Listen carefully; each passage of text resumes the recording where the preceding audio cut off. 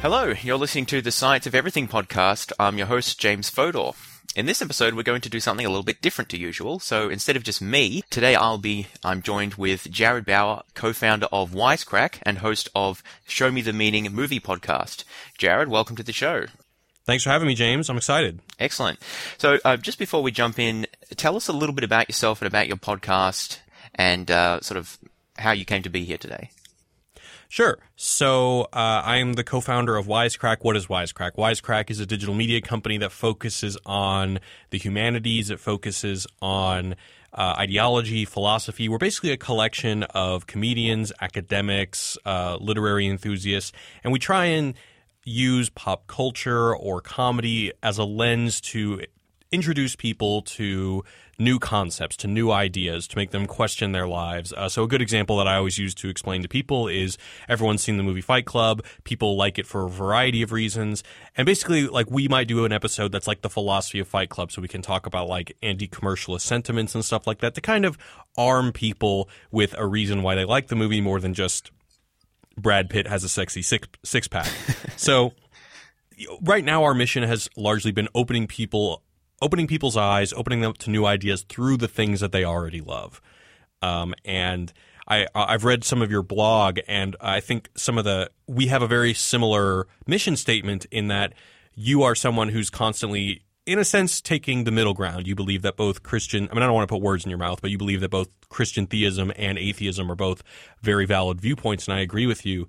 And part of my mission at Wisecrack is that it's very hard to use reason or logic or any kind of oratory to convince anyone to consider other ideas outside of their own very strictly adhered to beliefs. Yeah. And one of the things that we do at Wisecrack is that if I'm able to, let's say you and I believe complete opposite things, but we both love Fight Club or we both love an anime, I think that if I'm able to use evidence and appreciation of a text that we both love but we both disagree, I think I'm able to kind of make people consider new perspectives that they wouldn't have otherwise done through things that they already love. So that's kind of and I think that's why I'm here today, is because I think that overlap in our mission statement is present, and that's why I love your podcast so much and I really love your blog. Excellent. Well, thanks for that. Yeah, so I don't normally talk about my blog on the show, but I do have a blog called The Godless Theist, where I talk about mostly philosophy and sort of Christianity, atheism, and some other things as well. So yeah, feel free to check that out if you're interested. One thing that I was interested in talking about with you today, Jared, is the idea about communicating about potentially complex and abstract ideas in philosophy, religion, science, and areas like that, through the lens of, as you said, the things that people already know about, particularly movies and other aspects of popular culture. So I'm interested in getting your thoughts about why you think particularly movies and popular culture are so effective or useful as a lens on these sorts of sort of higher, more academic topics. Sure. So there's a philosopher, I can't remember his name, unfortunately, but he has a theory that cinema is a medium that does philosophy, based on the nature that there is a single character that we're usually seeing a movie through a single perspective, and then that perspective changes throughout the movie, and that ultimately some sort of salvation is achieved at the end. Therefore, there is going to be some sort of ideological trajectory. And so I think that cinema very often lends itself to an ideological analysis because of the very nature of its medium. And then TV is similar, however. So, for example, people always ask us, can you guys do philosophy of Game of Thrones? But because Game of Thrones hasn't ended, we don't know where the conclusion to all these conflicts are going. It's very hard for me to take any real robust ideological statement out of it without it having an ending. As far as why do I think that movies are very particular on this? Well, yeah, I think it has a lot to do with the medium. I think the medium lends itself to ideological development, and I also think that a lot of the way that cinema writing is lifted from literature, and literature is also something that is inundated with themes and motifs and stuff like that, and a lot of that language and that writing discipline has been carried over to cinema. So, and because cinema is much more popular, especially on YouTube, than books, for example, it's much easier to reach a population, and it's much easier for me because, a lot of people, they'll say, oh, Fight Club's my favorite movie, and when someone asks why, they usually can't come up with a great answer, and I think that one of the gratifying things about what we do is we arm people with reasons and smart reasons of why they say that's why things resonate with me. I mean, I'm sure, James, if you ever watched a movie and it's just given you this high, this feeling of, oh my God, that really profoundly touched me, but you can't exactly put it into words. And I think that one of the things we do is we try and do that. We try and give people some context as to why you were so profoundly affected by a video game, a piece of art, a book, a movie, stuff like that. Right. Yeah, that's. I think that's quite interesting. There's another aspect to people's interaction with movies and other aspects of popular culture, which I wanted to touch on, which is the. It's not just how we react to or respond to a movie as an art form or as a medium itself, but also how movies affect the way we see the world or the way we understand how things work. So, particularly in the context of the Science of Everything podcast, I did one episode talking about some myths and misconceptions of science that are largely propagated through movies. But it's not just about myths and misconceptions, right? It's about just shaping people's ideas about how things in the world works, like especially things that people don't have access to or experience with through other means, like, I don't know, politics or big business or organized crime, things like that, or the military. So I was wondering if you had any thoughts on how, especially these days, big budget Hollywood movies play that role in shaping people's views and beliefs about things that they otherwise wouldn't experience. Are you talking specifically about science or really any discipline? Well, both, yeah. So I think that, that this is unavoidable. I think that Hollywood will always kind of paint these disciplines or these things in a particular light. Do you have an example in mind? And maybe what movies have kind of struck you as either a problematic or perhaps particularly ideological treatment of, I guess, say, science, since that's your expertise? Yeah, well, a lot of movies, I don't know if I want to pick on any individual ones, but a lot of movies portray science in as the domain of particularly gifted, nerdy experts, and that they face a problem that, the protagonists, who usually aren't the scientists, although sometimes they can be, but that there's a problem that needs to be solved, and then the scientists, sort of in a whirlwind of intelligence or nerdy creativity or whatever it is exactly, figure out the solution and they sort of save the day. So like The Martian, for example. Yeah, that movie's probably better than most, actually, but yeah, that's a good example. One thing I do like about The Martian is that it does actually show some of the thought processes in terms of working things out, and actually some of the maths behind it at an appropriate level. But even there, yes, that you do see some of this. But what you don't see, and there's obviously a reason for this, because fundamentally movies is a form of entertainment, but you don't see all of the mistakes and the hard slog and the irrationalities even, and all of the process behind science. So I mean, that's one example about science, but I would apply it likewise to other endeavors, other fields as well. And I guess what I'm interested in is whether you think that sort of exposure has an effect on the way people interact with or perceive the world, when they leave the theater and they go and make decisions in life, like at the voting booth or in purchasing or wherever. Yeah, I'm glad you mentioned the voting booth, because one of the reasons why we do what we do is there's a lot of focus on YouTube on like childhood education, but I'm just like, hey man, adult education is super important. These are the people that vote. But absolutely. So I'm trying to, it's hard to talk about this without drawing from a particular example, but. So the movie, go ahead. I was just going to give one example that came to mind, which is the one about Facebook. What's that movie called? The Social Network. The Social Network, yes. That presents a particular viewpoint or insight into sort of business and tech culture. That's one example. I think that, so in that case, certainly, well, it's actually funny you bring that movie up, because I think that movie, they could make many more installations of that movie, because it's funny that movie suggests that Facebook is prophetic and relevant for a certain set of reasons, and now it's like relevant for a whole separate group of reasons.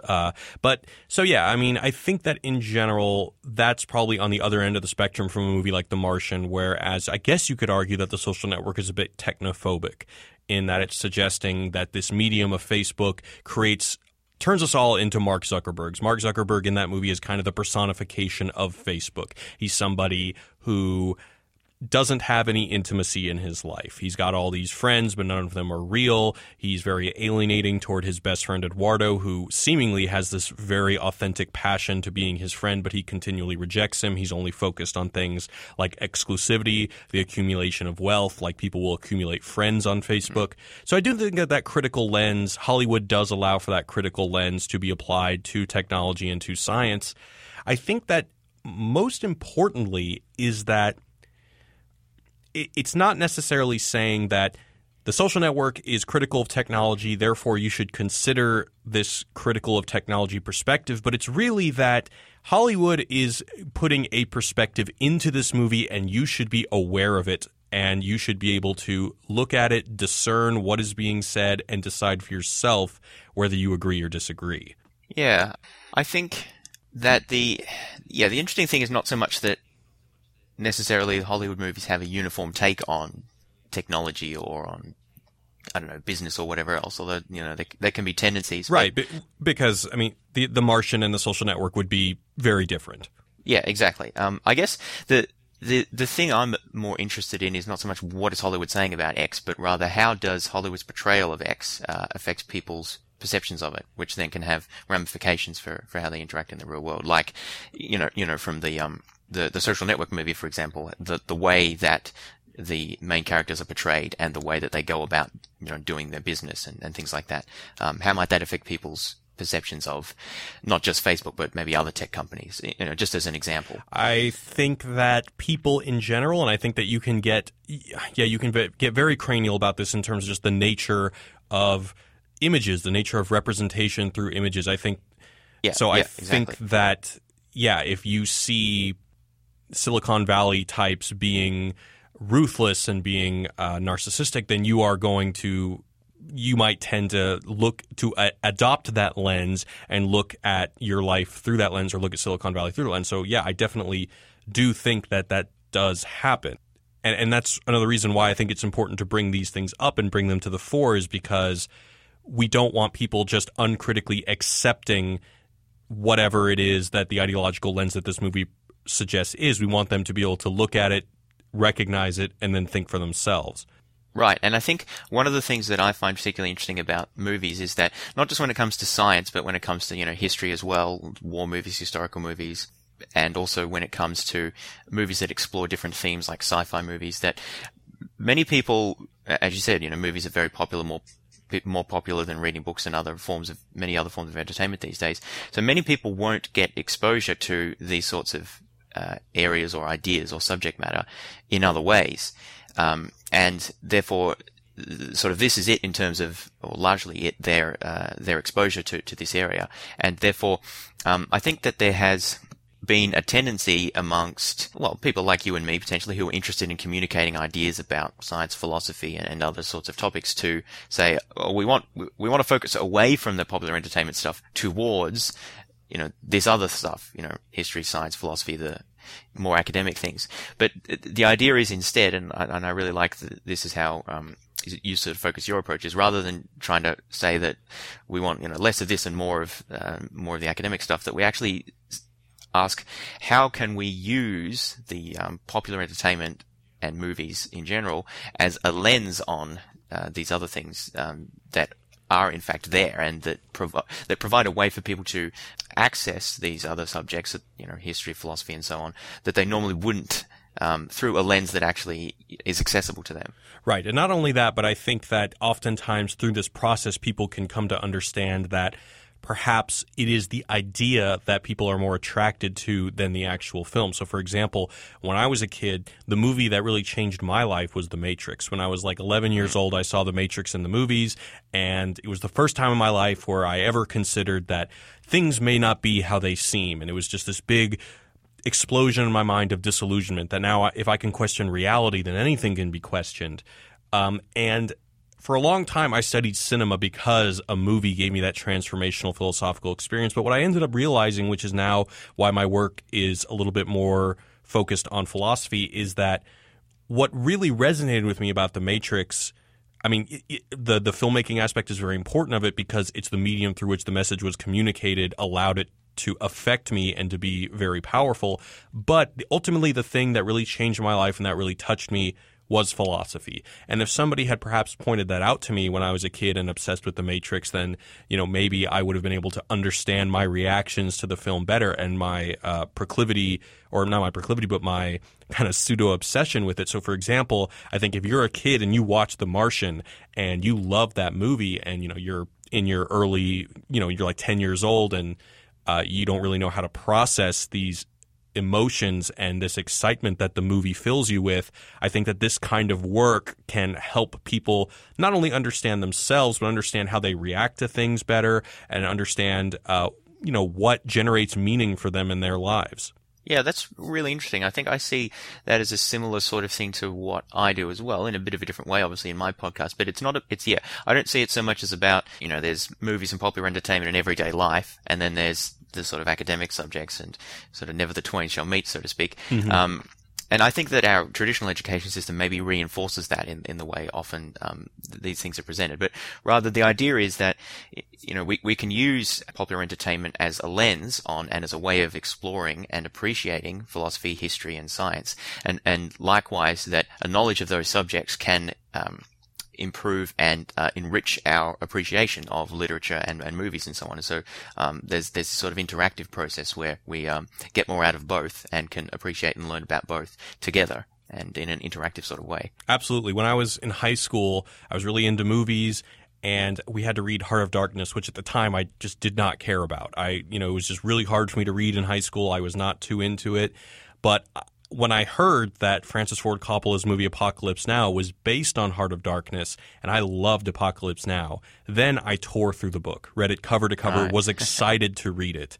And if no one had told me that, I would have had no reason to engage with it. And now I really like Conrad's work, and I found it a very rewarding reading experience. And so I do think that there is this narrative that video games or movies are all just pure popcorn nonsense. But I think that if these things are appreciated through a certain lens, it can be productive. Yeah, I agree with that. I think that it does partly depend on, the quality of the movie or the entertainment.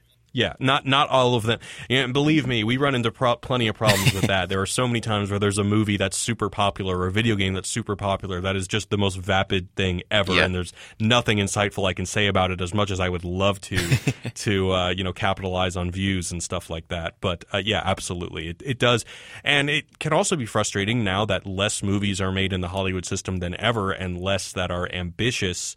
There's not a popular movie every month that can be analyzed. We have to go back into history, and we have to go into video games and books. So we can't just focus on movies because, unfortunately, profound, dense movies are not what is being pumped out by the system these days. Yeah, actually, that's an interesting point. I want to ask you about this since you're somewhat of an expert on cinema. So that I have this perception, and other people have this as well, and I don't know if this has been analyzed, rigorously or scientifically, but it'd be interesting to get your perspective on.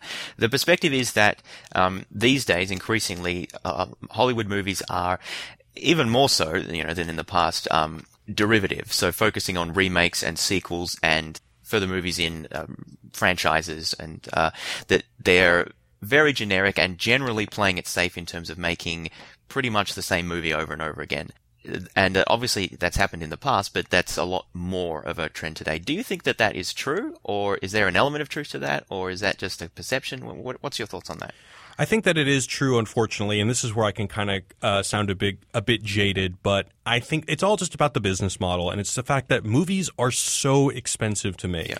If you come out to L.A., the unions run this town, and you'd be amazed at the amount of money. I mean, I'm not saying that, look, the people who work on movies, especially the blue-collar workers, the gaffers, the lighting guys, they work really hard, and they deserve all their money. Having said that, the amount of labor it takes to make a movie is astronomical, so taking chances is just not viable unless you are the heiress of a multi-billion-dollar company like the Annapurna Pictures, who is run by Megan Ellison, who is the daughter of the guy who created Oracle. She's really the only person who can get independent movies. Like, so for example, late last year, the movie The Phantom Thread came out, which is by no means like a Hollywood darling. It did not do well at the box office. It's very experimental. You just don't see things like that because the business model really can't make something like that make money. Like that movie didn't make money. There's no way. So, yeah, unfortunately, less movies are being made. It's all more based on IP because the marketing is the movie in a sense. You know, we live in a time where there's no more universal stars. So like even Chris Evans or Tom Cruise or even Jennifer Lawrence, she can't open a movie anymore just based on her name. Back in the day, that used to be the thing. As long as you have a star, people will flock to the movies to see that star no matter what they're in. These days, the only thing that will get people in the theaters for sure is IP. So that's why everything's a remake, everything's a comic book movie. So because movies are getting more expensive, because they now have to compete with video games and YouTube and stuff like that, they can only take fewer swings and bigger swings because they need to make the most amount of money for each single movie they release. Yeah, and that's very interesting. And sort of relating to that and some of the things you talked about before. So one of my favorite movies of all time, which and one of the reasons it is because it's a very sort of scientific and philosophically rich movie, is 2001: A Space Odyssey. Oh, I'm so glad you brought that up. Yay. So I mean, that was a very successful movie, obviously, in its time. I can't imagine anything like that being successful today. Yeah, certainly not released by, I believe it was Warner Brothers at the time. The idea of Warner Brothers releasing something like that these days is ridiculous. But yeah, I mean, that was back in the golden age, like the 60s and the 70s. That was it was a golden age of cinema. People will say that the golden age of the studio system, but that was the time where independent cinema really became its own thing. That was the time of the Scorseses, the Coppolas, the Kubricks. And yeah, something like that. I mean, those movies are made, but oftentimes they are foreign movies that are like an auteur filmmaker is either, he's got some sort of aristocratic connection and has like a patron. I think the whole patron system, the idea of a patron is going to basically carry art cinema pretty much exclusively soon. Or that there are like national lotteries and other European countries that do fund experimental cinema. So those movies are still being made. But in terms of a movie like 2001 that is released by a big studio and that has, really expensive marketing efforts behind it to make it like a cultural event, yeah, I don't think we're going to see that again, unfortunately. Yeah, that's somewhat of a shame because it's just a fantastic movie. And I love that. If you want to talk 2001, I'm down. Let's get into it.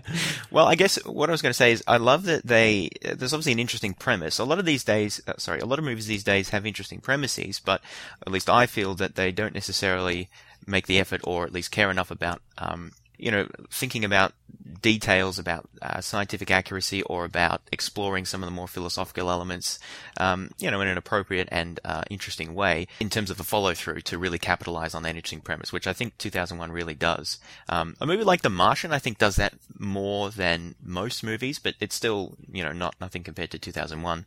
But yeah, I'm just wondering if you had any general thoughts about that movie and what it does. So before I go into 2001, I want to say, like, I totally hear, and even as somebody who is not educated in science, certainly not as educated as you are, there are still movies in which we have these characters who we're meant to believe, the top scientists in the world, and they never use any kind of technical terms. Everything is super vague, and they're all like super beautiful, and their hair and makeup is always done like 100%. Like, even that bothers me, and I am not someone who's looking for any particular scientific terms or details. So I can only imagine how cringy it is for you to watch most of these sci-fi movies that come out. Yeah, where the science, I mean, in some of the Marvel ones, it's almost part of the universe where this is the case. But even the ones where they're supposed to be sci-fi, it's really indistinguishable from magic. Yeah. Like, I'm reminded of, like, the new Planet of the Apes reboot, like the first one, or the new Cloverfield movie that came out.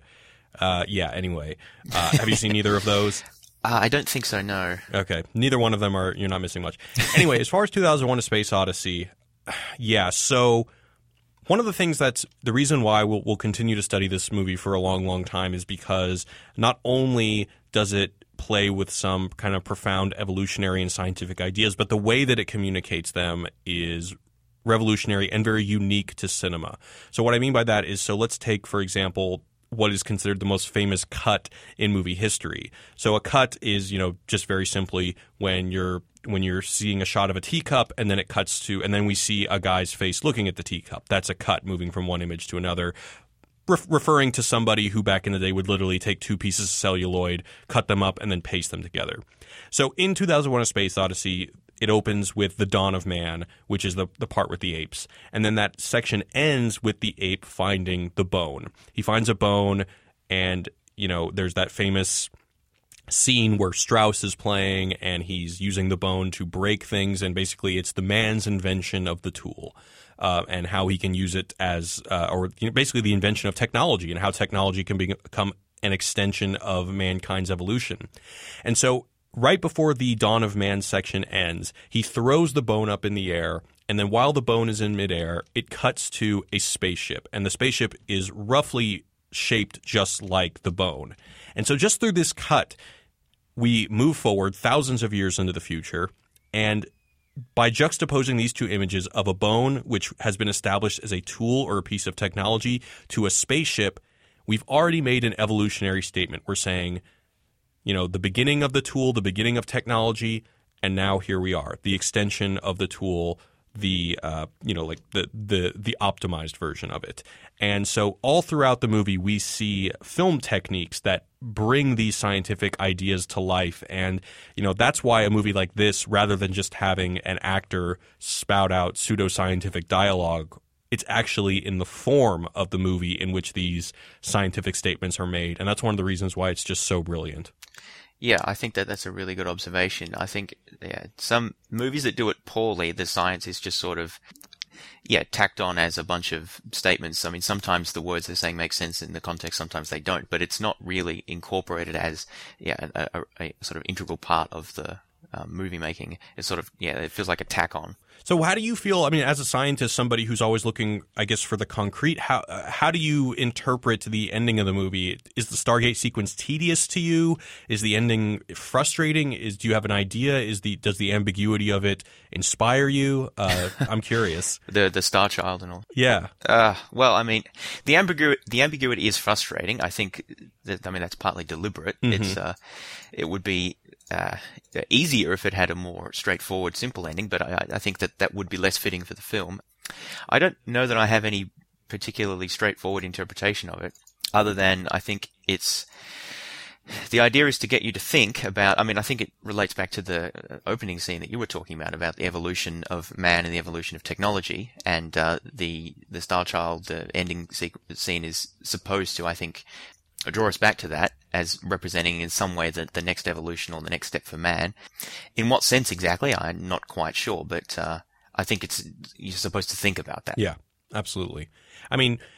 There are many interpretations, and I think the best films definitely lend themselves to many interpretations, but the way I've always interpreted it, for what it's worth, is that we see a movie in which we see humanity almost at the end of the frontier of what, I guess, reason or science can achieve, to the point where, their human AI is usurping them. And then once we get to, I guess, what is it, part 1, the Dawn of Man, part 2, I can't remember, and then part 3 is the Beyond.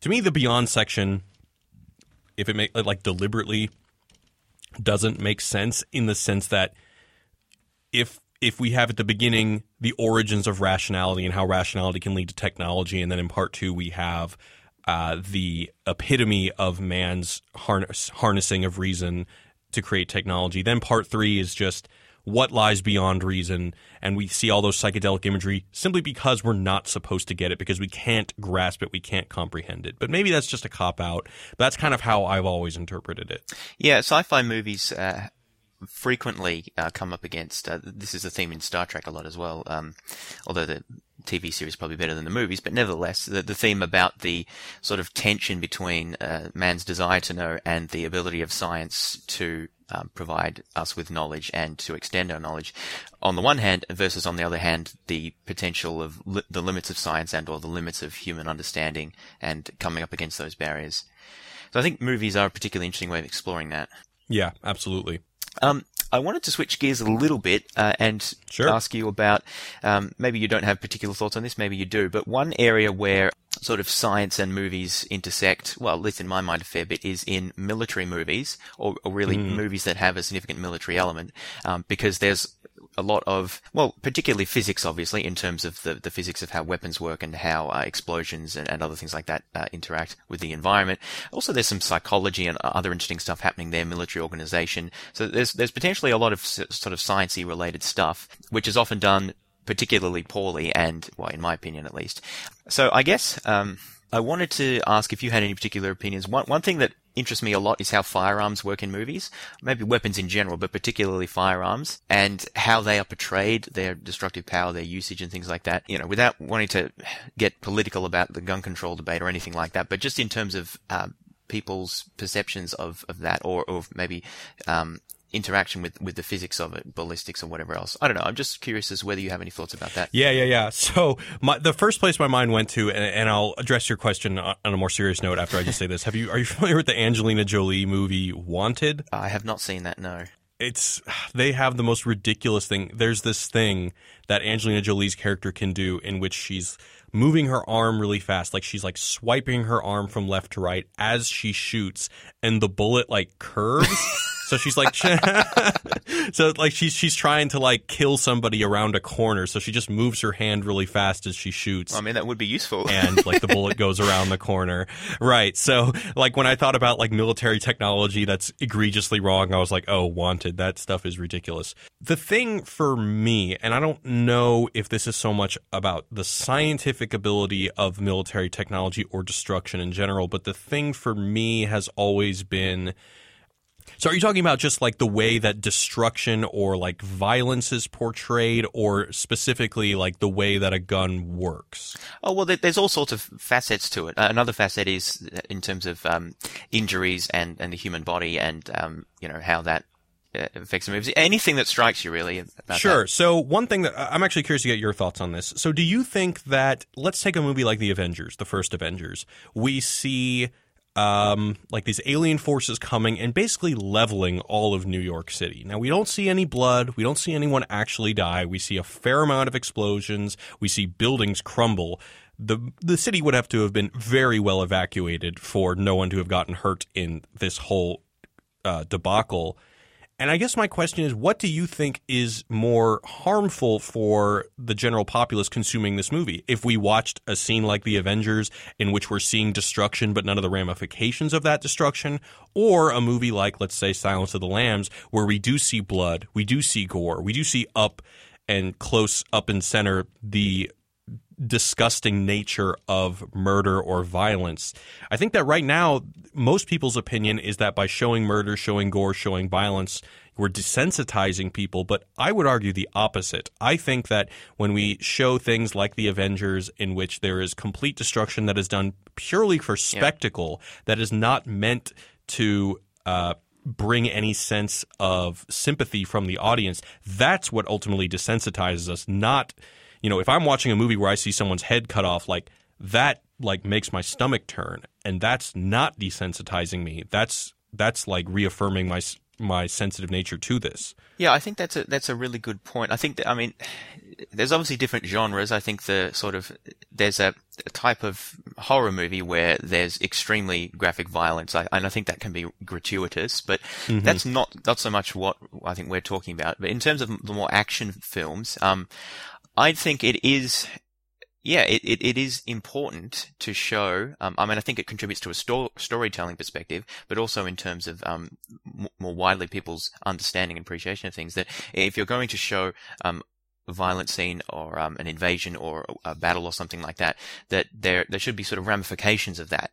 You should see the horrific destructive effects that has. I know that, movies are pitched at different ratings levels and things like that. So there are what different ways of doing this more or less appropriate to the level, right? But, to take your Avengers example, an invasion like that where you basically don't see anyone die, or other, battle scenes in movies where sort of the alien or whatever the enemy is exactly is portrayed in some sort of ambiguous way where they don't seem to really be alive, or like they don't seem to be real people. They're kind of drones in some way, and none of the heroes are killed or injured in any significant way. So there's a lot of violence but no actual death or injury or something like that. I think that that presents a gross misrepresentation of how horrific military action or violence actually is, and also the destructive power of the weapons that are used these days. It particularly annoys me. I mean, this is a long trope of Hollywood, right? But when the heroes get a gunshot wound or a sword wound or something like that, and then the next scene that they're just basically fine again, that's it gives people a gross misrepresentation of how fragile actually the human body is, and the destructive power of weapons, but also, explosions and shrapnel and taking cover and other things like that. It just really frustrates me every time in movies where the characters come under fire and then they're just like looking around, we're under fire now, as opposed to, jump down and take cover. Does being a scientist kind of ruin movies for you a little bit? Well, it certainly can. Yeah.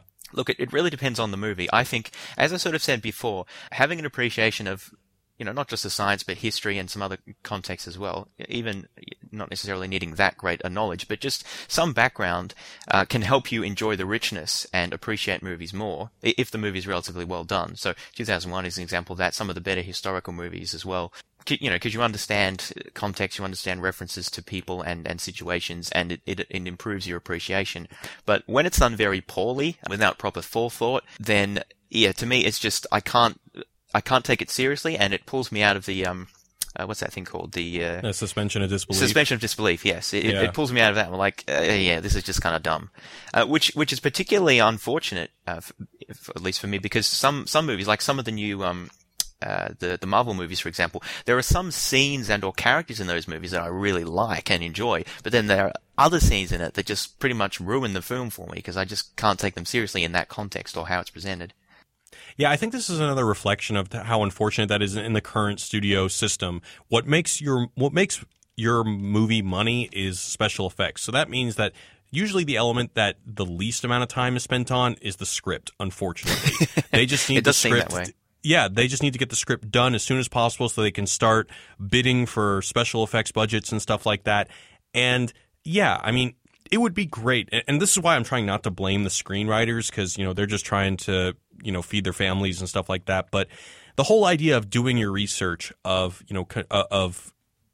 consulting with the experts, is something that I think is so important that they just don't have time for. And unfortunately, the very cynical people at the head of the studios, they just say, look, it doesn't matter. People are on for the ride. Yeah, and I mean, I like to think that a good movie is sort of more than being on for the ride, particularly because I think that it actually has greater reviewing value.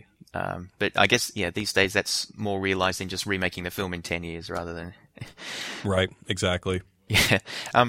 Another thing relating to the military theme, which, maybe because this has sort of plot, character aspects as well, so I'd be interested to get your thoughts on, is, how to phrase this exactly. I mean, pretty much all movies have a hero or protagonist of some sort, right? And, if it's an action film, then they're going to be going into battles or fights and killing bad guys and stuff like that, and we expect that. But in some movies, there is, maybe a lot of movies, I don't know, a tendency to, well, what I would say is take this to very extreme levels. So, an example that comes to mind, particularly in the context of historically based movies, did you see Fury, the Brad Pitt one, the World War II movie from a couple of years ago? I did not. That's with Shia LaBeouf, right? I'm not sure if he's in it, actually, but anyway. I think it's the one with the tank, right? Yeah.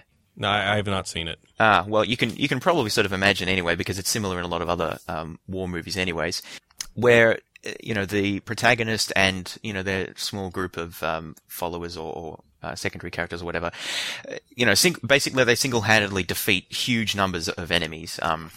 And particularly in the context of a war movie, they're not the enemies are not supposed to be like, some incompetent alien or something like that, where you could maybe understand it, but they're supposed to be other people, right? Right. And when I'm watching films like this, and I'm thinking like, well, if this is how effective the U.S. military was, they should have won World War II in about 3 days, because the Germans would have just been swept aside.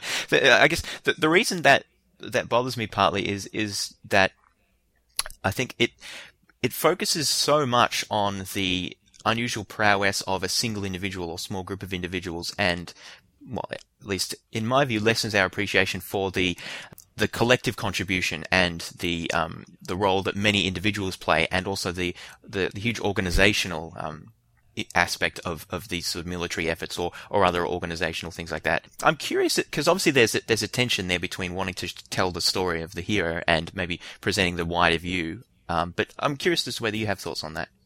Yeah, so there's two interesting philosophies on cinema that I think speak to what you're talking about. So one, and I did not take notes before this, and this is stuff I learned a while ago. I can't quite remember the philosophers' names. But one is that one philosopher that I once read suggested that the creation of the close-up, that cinema itself is to blame, and the idea of a close-up in which a community of people enter a movie theater and they project their subconscious onto a singular person and a singular perspective has to do with the rise of narcissism in our culture. Because in the way that we consume a movie and a movie is about a singular perspective, we think of our own lives like that, like we're living a life that is a singular subjectivity, and that is ultimately the thing that matters. Now, that's one thing that I think I think just based on the very nature of cinema being something that is best communicated through an individual's point of view, that when you have something like a war movie, because the individual is going to want to project their subconscious onto a protagonist, a single person, you're going to have a protagonist who's basically dodging bullets in World War II, or, because we have to invest ourselves in this community of people. And the second one is, I believe it's Slavoj Žižek who suggested this. So he's got a series of movies called one is called The Pervert's Guide to Cinema, and the other one is called The Pervert's Guide to Ideology. And what he means by pervert is that cinema is basically, it's a pervert's medium because you are a voyeur. You're like basically a peeping Tom. And you get to see people's most intimate emotions through the nature of the close-up and through that subjectivity that a film can help you experience. So because cinema is formed like this, because it's inherent in the medium, you're going to have those problems where something like a war, that, yes, obviously it is the collective group that made the difference, not an individual, and that, yeah, there are more people dying in a second than you can possibly imagine, and the idea of focusing on one individual's contribution is absurd in a war zone. I think that's just unfortunately inherent in the medium, if that makes sense. Yeah, that's interesting. I was thinking about a movie like Lord of the Rings, which might seem sort of quite different to a World War II movie, but I think that movie actually has an interesting balance, the book and the movie, but focus on the movies, an interesting balance between these two perspectives, because on the one hand, you've got Frodo, who just ultimately is trying to and then succeeds in destroying the ring, and that's what ultimately wins the day. And in some sense, that's the ultimate sort of triumph of the individual. Although there's nothing especially special about Frodo, that's sort of one of the points of it. But the other aspect is that a large fraction of the time in the movie is actually not just spent following Frodo, but it's spent following Aragorn, Legolas, and Gandalf and so on, as they're particularly in the journeys around Gondor and Rohan, and sort of trying to get the monarchs of those kingdoms or the leaders of those kingdoms on side and forming them up for battle and so on. So I think you actually do see a fair bit of that organizational and that collective element there, even though, of course, there are other significant contributions from the heroes as well. So with Lord of the Rings, my only counterpoint to that would be, Legolas is such a badass. Like, how is anyone, really all they needed is just Legolas to defeat the entire army, because he's... Yeah, that's true. Yeah. Lord of the Rings is very much an ensemble piece, and I think another ensemble piece that deals directly with war, that I think does something very interesting to promote the community element rather than just the impossible contribution of an individual, is Band of Brothers. Have you seen that? Yes. Yeah, that's a really good series. Yeah, so I think that by intercutting the narrative with the interviews of the people who were actually there, sometimes we never see the same person twice. We really get the sense that this is a community that made this difference. And I think that that's a very skillful thing to do, to introduce this documentary element into what is essentially narrative historical fiction. Because although we as an audience will be grabbed by identifying with an individual or a group of individuals, that documentary element really kind of grounds it in a reality that this was, just a whole collection of individuals, and that, it was the group dynamic that ultimately made the difference rather than, one invincible badass. Well, individuals can make a big difference, but it's more about how when they do that, it's usually in the real world, through a leadership fashion, about bringing other people together rather than, killing all the bad guys by themselves, as often happens in the movies. Right. I guess one of the reasons I brought that up is because in science, the focus is usually on, perhaps always in some sense, on processes and mechanisms and regularities, not necessarily law-like, but at least, they have some predictability to them. Whereas in a lot of fiction, not necessarily all, the focus is on, the unique agentic contributions and decisions of one or two particular individuals. And it's interesting for me to think about how those can interact and play off each other in different contexts. And it's a different way of thinking, I suppose, about the world as well. There's a philosophy of history called the big men view of history, which the idea is that history is shaped by the singular actions of usually great men, but great individuals more generally, right, as opposed to thinking about history as more of a processes and economic forces and so on. So I think that sort of relates to what we're talking about as well. Yeah, I agree. So you're saying that cinema is essentially works within the great men theory because of, like, we're always identifying with an individual whose will carries the story forward and ultimately leads to the salvation. Yeah, I think most movies seem to work like that. Again, I think that there are exceptions. Yeah. Dunkirk, I think, is one general exception. Absolutely. To that, which I think... Yeah, because that movie doesn't even really have... I mean, it has characters, but no character arcs. It really is just an event. Yeah, so I think, that's one of the things that makes it so unique, I think, is the way that it does that. But yeah, so anyway, it's interesting to think about how those interactivities work. So before we finish up, there's one last thing I wanted to ask you about, Sure. which is essentially that in the context of podcasting, social media, and other avenues, YouTube and other avenues that you use and use more generally for communicating ideas, particularly about, science, philosophy, communication, and discussing movies and pop culture and so on. Is there any particular types of topics or specific topics that you find generate the most engagement or the most interest, or that just repeatedly come up, or anything that strikes you as being a perennial issue? So you're asking me if there are things that come up that are bad, or just what's popular in general? Oh, not bad, good, just what's popular, what people like to talk about, are there particular issues? Yeah, so this might be a little bit abstract, but the thing that I've been thinking about lately, so the thing that we don't do at Wisecrack but seems extremely popular is the idea of fan theories. Are you familiar with this world? Yeah, well, to some degree. Yeah, it's this idea that, people kind of extrapolate these grandiose and often absurd ideas by kind of focusing on minutia and stuff like that. Like, if you watch The Last Jedi, it's like, how can we focus on the lines of Snoke's scars and, basically just make huge leaps of logic to draw conclusions. And the thing that I've started to realize is that, like, I know this is going to sound weird, but I feel like the people who are doing that, there's a channel called Star Wars Theory. It's all about just just bizarre leaps of logic. He is doing Star Wars just as much as J.J. Abrams, because I think that Star Wars, you go and you see the movie and it captures the sense of wonder, and you want to go back home and you want to suspend that sense of wonder, and so you go onto these fan theory websites that tease you with an extension of the story that you want to believe in. And I think that ultimately what cinema is, other than buying a ticket and seeing something like that, it is this suspension of fantasy. And I think that, although, because I'm kind of a critic at nature, and so what we do at Wisecrack is much more criticism-based and much more based in, robust traditions of research and criticism.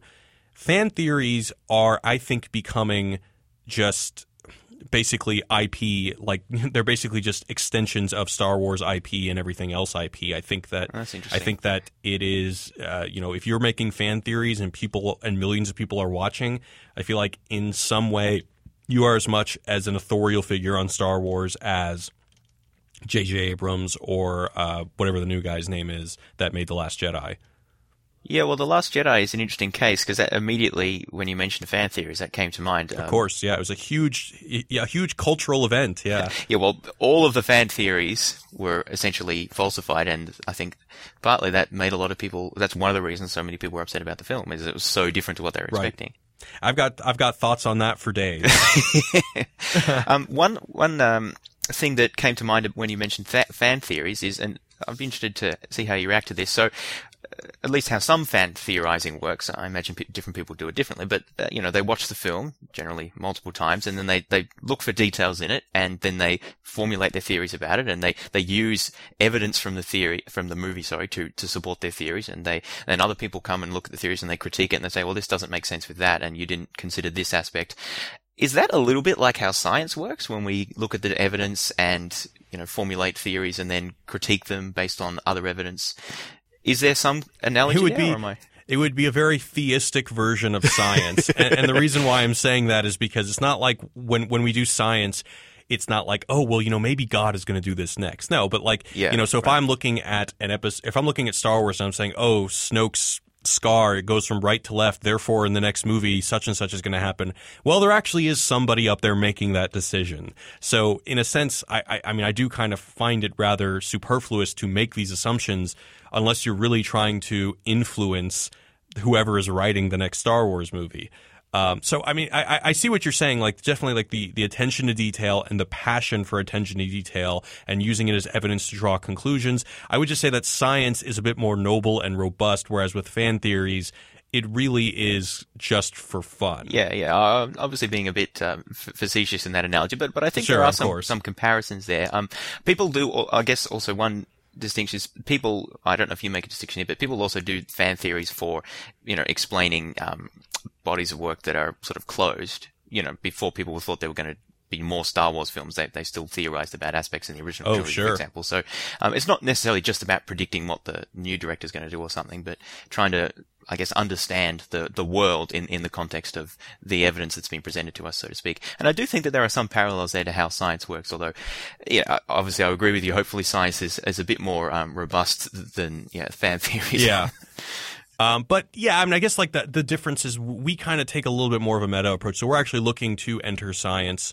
And actually, you just met the person who is heading up our effort, who's Helen, who was on our podcast that you were also on.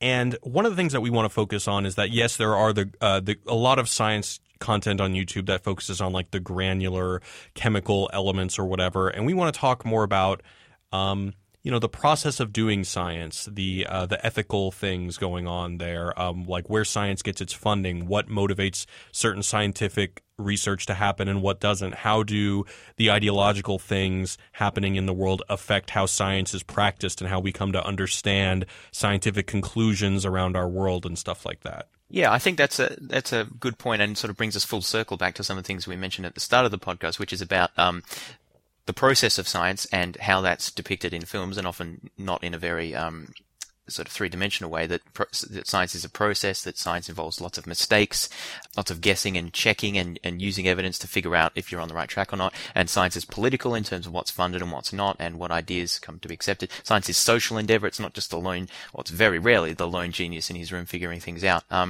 And I think that, film is a way that people can come to appreciate that and understand that if it's explored in an appropriate way.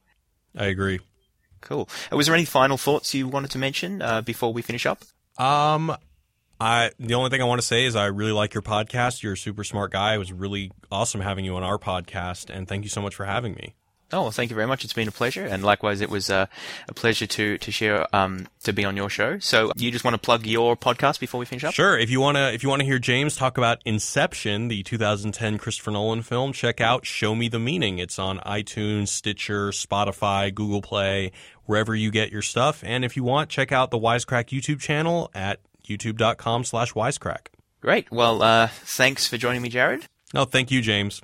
So please let me know what you thought of this new format. We'll see if we can maybe do some more of these sort of interview discussion special episodes in the future. You can send me an email. My address is fods12@gmail.com. That's FODS12@gmail.com.